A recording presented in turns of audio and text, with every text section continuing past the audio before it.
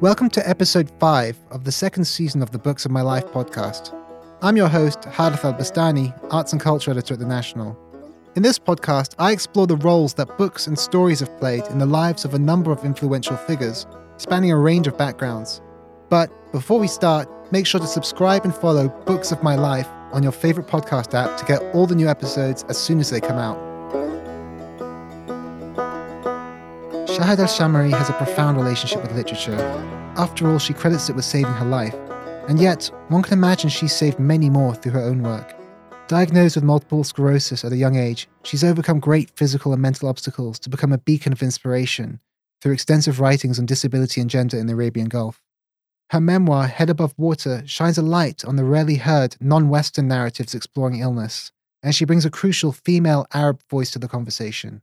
When we met, she discussed how the classics in Arabic literature drove a passion for life and a recognition of the power of taking the road less taken. We also discussed the importance of starting conversations around depression at a time and place where there's still so much stigma around mental health, as well as the need for more representation of people living with disabilities in film, TV, and literature. Most importantly, however, what became clear was just how important it is for people to simply listen to those telling their stories, because we all have stories to tell, and it is precisely through those stories that we feel seen and heard. Correct me if I'm wrong, the name of one of your sessions is How Literature Saved My Life? Yeah, absolutely. And at the risk of asking too simple a question, how did literature save your life? Yeah, actually, it's a really big question.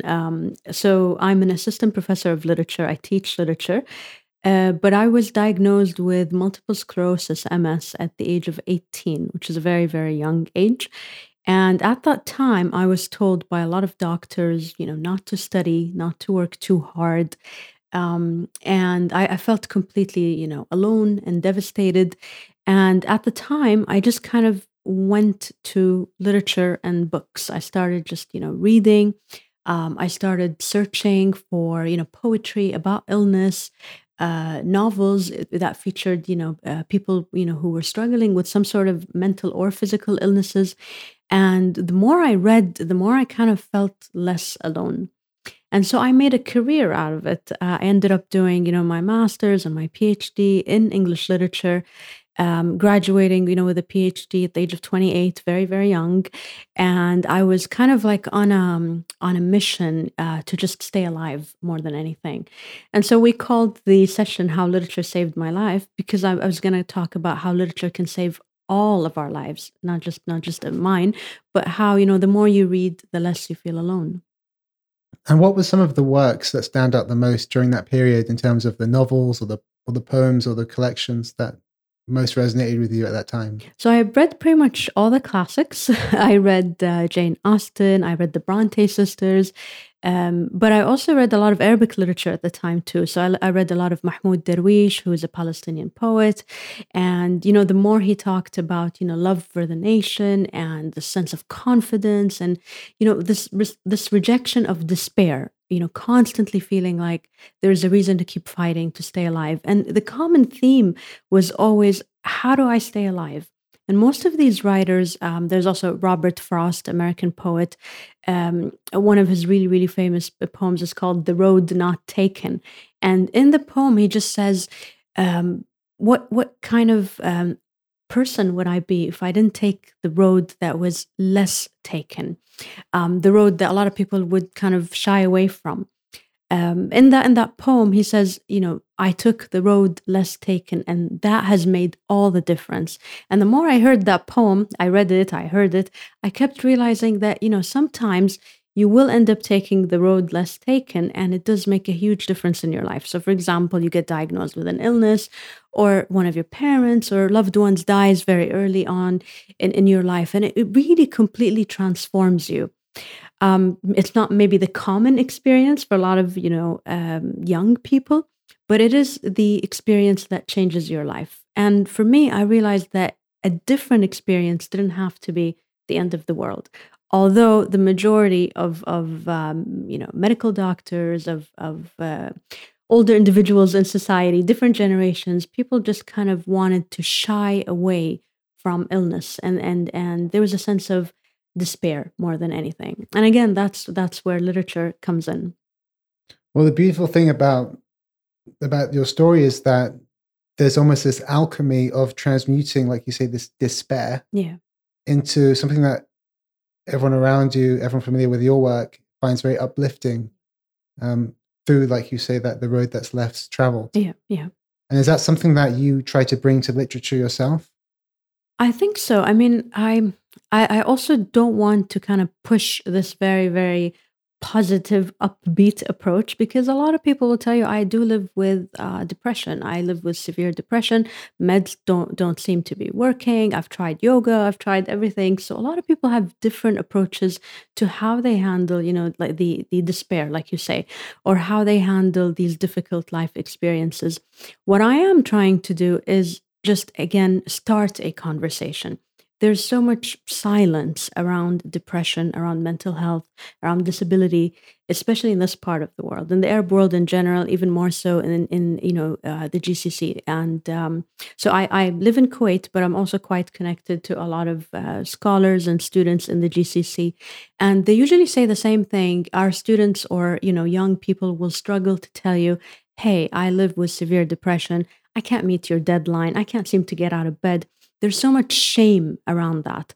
And what I'm hoping my work will do is just kind of destigmatize or begin to move away from complete shame to, at least, let's just talk about it. You don't have to embrace it completely and persevere and be uplifting, but at least sort of come to an acceptance that this is part of the human experience, whether you're a man, a woman, old or young. It affects everybody, especially illness, whether you get ill by age or you get COVID and you get long COVID, which now everybody's talking about.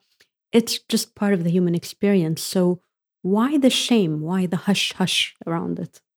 There's so many interesting points you made there. I mean, one of the things that really struck me was, when you are going through difficulties, sometimes the last thing you want is one of these Happy. uplifting, this is my great, Yeah. my life was awful and I was dealing with all this, and now suddenly everything's perfect and it's just about being positive. But when sometimes you just need the whole spectrum of things. Absolutely. And you need a reference that's real. Yeah, absolutely. But at the same time, like you say, especially in this region, there is this stigma around it. Yeah. The stigma around the world, actually. Absolutely, yeah. In terms of people not feeling comfortable talking about mental illness or mental health. But even more so in this region, like you say, there's that shame. Yeah. And it seems to be something that hasn't really changed a great deal. Absolutely. Do you think things are changing, or and what do you think is the key to actually being able to change? At least start the conversation. So I'm quite active on social media, and I see a lot of younger people. So, the younger generation, 20s and so on. There's a lot of social media awareness now when it comes to mental health specifically. So you see a lot of social media posts. You see things like, these are my boundaries, a term that we never actually used to even mention. There's a lot of, talk about, I will have good days, but I also have bad days, but this is still me. So I think we're starting to look at mental health as complex, not so much the physical body. So we're kind of starting to talk about mental health and mental illness, but we're not really talking about the physical body, whether it's, male or female. We're still kind of shying away from the body, but there is a bit more confidence when it comes to talking about mental health, at least on social media. Invisible disability is not a thing yet. People still don't talk about it. And like you said, it's everywhere in the world, actually. I lived in the UK for quite a while, and it was very similar in terms of how people responded to invisible disabilities. There's always a sense of, well, if I can't see it and you're not on a wheelchair, then it's not real. And if you say, I live with MS, or I live with epilepsy or Parkinson's, or all these different visible diseases, people will still want you to prove it somehow. I think it's just bizarre that, humanity is still really limited when it comes to how we envision the body. We kind of approach older people with a sense of more empathy and understanding, but you see somebody young on a wheelchair, or you see somebody young who's struggling like holding a cane or something, and then people get really uncomfortable and awkward. But with looking at older people, there's a sense of almost, awareness or acceptance that that's part of age. So I think there's a bit of a change. I can see it on at least, with the younger generation. And like I said, I still teach at university, and I see that they're more comfortable saying things like, "This is bad for my mental health," or "I live with social anxiety." But if one of them, let's say, has epilepsy, they will struggle to tell you that they might have an episode in class, and then they just don't tell you, and you're just surprised with it. So I think the body is still something we're ashamed of. The mind, we're getting there. We're starting to talk about the mind. And where do you think that stems from? When you talk about the physical side of it or the body side of it, where do you think that stems from? Where do you think that's rooted in? I think there's a lot of mental health campaigns all over. We in Kuwait, we've got a lot of mental health campaigns, a lot of awareness. There's a lot of advertisements now on TV and on social media about depression, what it looks like. It can look like somebody who's functional, but on other days, non-functional. So I think, especially the medical community is now trying to raise awareness about mental health. School counselors are trying to raise awareness about mental health. Teachers also. But again, the body is something even more marginalized. Invisible disability is, I would say, I mean, not sure about the stats, but I think it's more either undocumented, unreported, or just, less people are living with invisible disability. So I think the conversation still needs to be pushed, even on television and advertisements. So you do see some movies, some Hollywood movies, you see some Khaliji television musalsals, television series that actually have a character living with some sort of mental health issue. But you don't see, many people on wheelchairs. You don't see many people living with epilepsy, like as a character on television. And again, because you don't see it, we're still not talking about it. And are there cases where, when you do see characters who are living with epilepsy or anything, do you find there are cases where, I mean, are they typecast in certain roles, or is that written around the character, or Yeah. is that just kind of incidental to It's their... usually, actually, I think it's usually a very stereotypical, like you say, it's a very stereotypical image. So, for example, most female characters on television, if they are, in a wheelchair, if you see them, and it's very rare, then she will be left behind somehow, or have this tragic love story, or also incidentally is suicidal because of the disability, and it seems to overlap somehow. So it's a very tragic view. So sometimes, I wonder whether, just actually having representation on screen is important, or whether it's the right kind of representation. It can be really, really stigmatizing. So you get a lot of people seeing that on television, like gathering around for a Ramadan musalsal, and then what they see is something really, really tragic, and that just scares people even more from even talking about illness. And again, it kind of just further reinforces this idea of this is shameful. This is tragic. Nobody's going to love you. You're not going to get a job. You're not going to get, kind of integrated into society. So yeah, I think there's a lot more left to do, especially with writers and screenwriters, not just authors, but screenwriters and for television and so on. It's a really good point, actually. And it's actually very international. I'm aware that there's a lot of Japanese and Korean TV shows, Yeah. dramas, where the focal point is always a relationship where one person has an illness and the other one doesn't. And the illness is a plot device. Yeah, absolutely. And like you say, that must be very stigmatizing. Yeah, it can be very, very alienating and depressing. I know, a lot of women who live with disability, and, when they see the stuff on television, it just further, depresses you, and you feel like even more outcasted, because the representation is one that makes you kind of sure that this is going to happen to you too, which is really, really hard to live with. Which gets us kind of back to how literature saves your life. It can also really, really destroy you. So whatever you end up reading and whatever you end up watching really, really does have, I think, this really, really huge influence. Do you think there's any books that do a really good job of integrating characters with either physical illness or mental health issues, or or any invisible disabilities, I think. Yeah, absolutely. I think, I'm noticing that with young adult literature, you see more of this. So, John Green has a few books that deal with mental health and anxiety. And I think Perks of Being a Wallflower, Yeah. that's what's one of the really good ones. It really looks at anxiety and depression as not this death statement, but that, there are ups and downs, and you have days where you can kind of function and be part of society, and days where you just can't. I think still that there's a lot of young adult literature that's kind of moving forward and embracing the idea that you can have a protagonist with a disability. But in terms of adult literature, I think we're still kind of waiting for that. I haven't seen anything recently that's a bit uplifting, unless it's a memoir. With memoir, you get to see a bit more realistic, storytelling in a way. Do you find there's something about the nature of storytelling where writers tend to go to kind of the simple extremes? For example, if they deal with topics of addiction, it's always kind of the most extreme, kind of stereotypical, cartoony kind of version of addiction. If it's dealing with depression, it's always a very kind of, there's not a nuanced depiction, but it's because I think writers maybe think that that's how they have. Do you think that writers feel like they have to approach it in that way? And how do you see that changing? Well, I think that's also really influenced by what the media wants and what Hollywood wants. And again, like I'm thinking of all of these blockbuster movies that were originally books.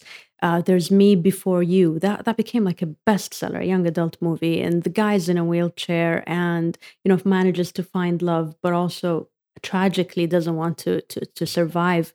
So it looks at what it means to be alive with a disability. Is that a life worth living? So it is quite extreme, and it really sold. It sold. It became a blockbuster and a bestseller.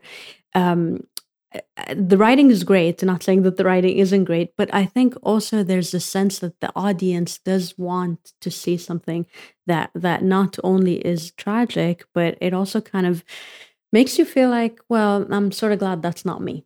There's a sense of, there's a sense of relief, and also the sense of empathy. I feel for you, but I'm also glad that that's not me. There's this kind of distance. And these things tend to really sell more than something that's just like a very blah narrative where, I live with this, but, I'm also an average person. I think the market wants to see things that are either really inspirational or really, really tragic. And both ways, I think, they do a lot of injustice to people who are actually living with illness and disability.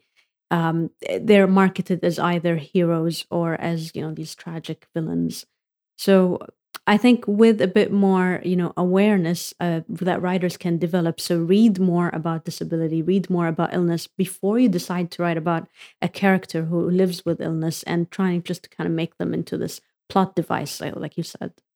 Are there any resources that you would kind of point to a writer to as a frame of reference? So there's a lot of stuff online, actually. If you just type in how to write a character with disability, as simple as that, you'll find that a lot of writers with disabilities actually have posted lots of blog posts and lots of like how-to manuals and, what stereotypes to avoid. It's just like if a male author decides to have a female protagonist, what things to avoid. How can I still write this in a very authentic manner without being very, very stereotypical? So I would always say, talk to people before you start, writing something that's in your head without actually, asking either, a woman living in a woman's body or, somebody with a disability living in a disabled body. I find that if I talk to a lot of people, different races, different genders, different abilities, as a writer, I feel more authentic. I feel like I'm kind of able to think about, did I get that right or did I sell that? Because, publishers want to see that and readers want to see that. So at the end of the day, I think it has a lot to do with author integrity and, trying to find that balance between really, really selling and also being authentic. And also, I think probably a different approach to writing where you push yourself actually out a little bit more instead of leaning into the more kind of obvious air quotes kind of plot device. Yeah, creating more nuance absolutely in that process as well. Yeah, which is a much harder job. But I think, I have this view that if you're a writer, then you need to be willing to read about all sorts of experiences, and also be willing to talk to lots and lots of people. And what is the one thing that you hope people take away from your work? So the book Head Above Water, the title itself actually says Head Above Water. So we're not constantly, swimming. We're not constantly drowning either. And that's the human experience. You're not going to have all good days, and you're not always going to be happy and inspirational, but you're not always going to be feeling like you're drowning either. So for me, that's what I want the book to be about, kind of embrace this complexity of living in any body, not just the disabled body, but any body or any mind. Again, I'm hoping that people will start thinking about invisible disabilities. People will start also accepting that it can happen to anyone. It's not something that you just, can avoid forever. So we might get sick just by age, or you might develop something just out of the blue, or you might get into a car crash, God forbid. So there's all sorts of things that can happen to us. And if that happens, how do I keep my head above water? That's what I'm hoping people will start reflecting on. And I'm not sort of giving this full on clear answer, but I'm just kind of, raising questions about how do we survive? How important is it for people to just listen to other people's experiences? Well, I love you for that question. It's such a great question. Most of the time, I've found that people don't just listen. Even not just readers, interviewers, people who ask you questions. The first question is, can you prove that this is in fact hard? Or how do we know that this is actually real? There's a sense of disbelief more than anything. And I think if we just kind of lend an ear, if we just listen, we need to kind of start listening with a bit more of an open heart, and just accepting that just because this is not my experience doesn't mean that your experience is, invalid, or it hasn't actually happened, or it's not as severe as you say.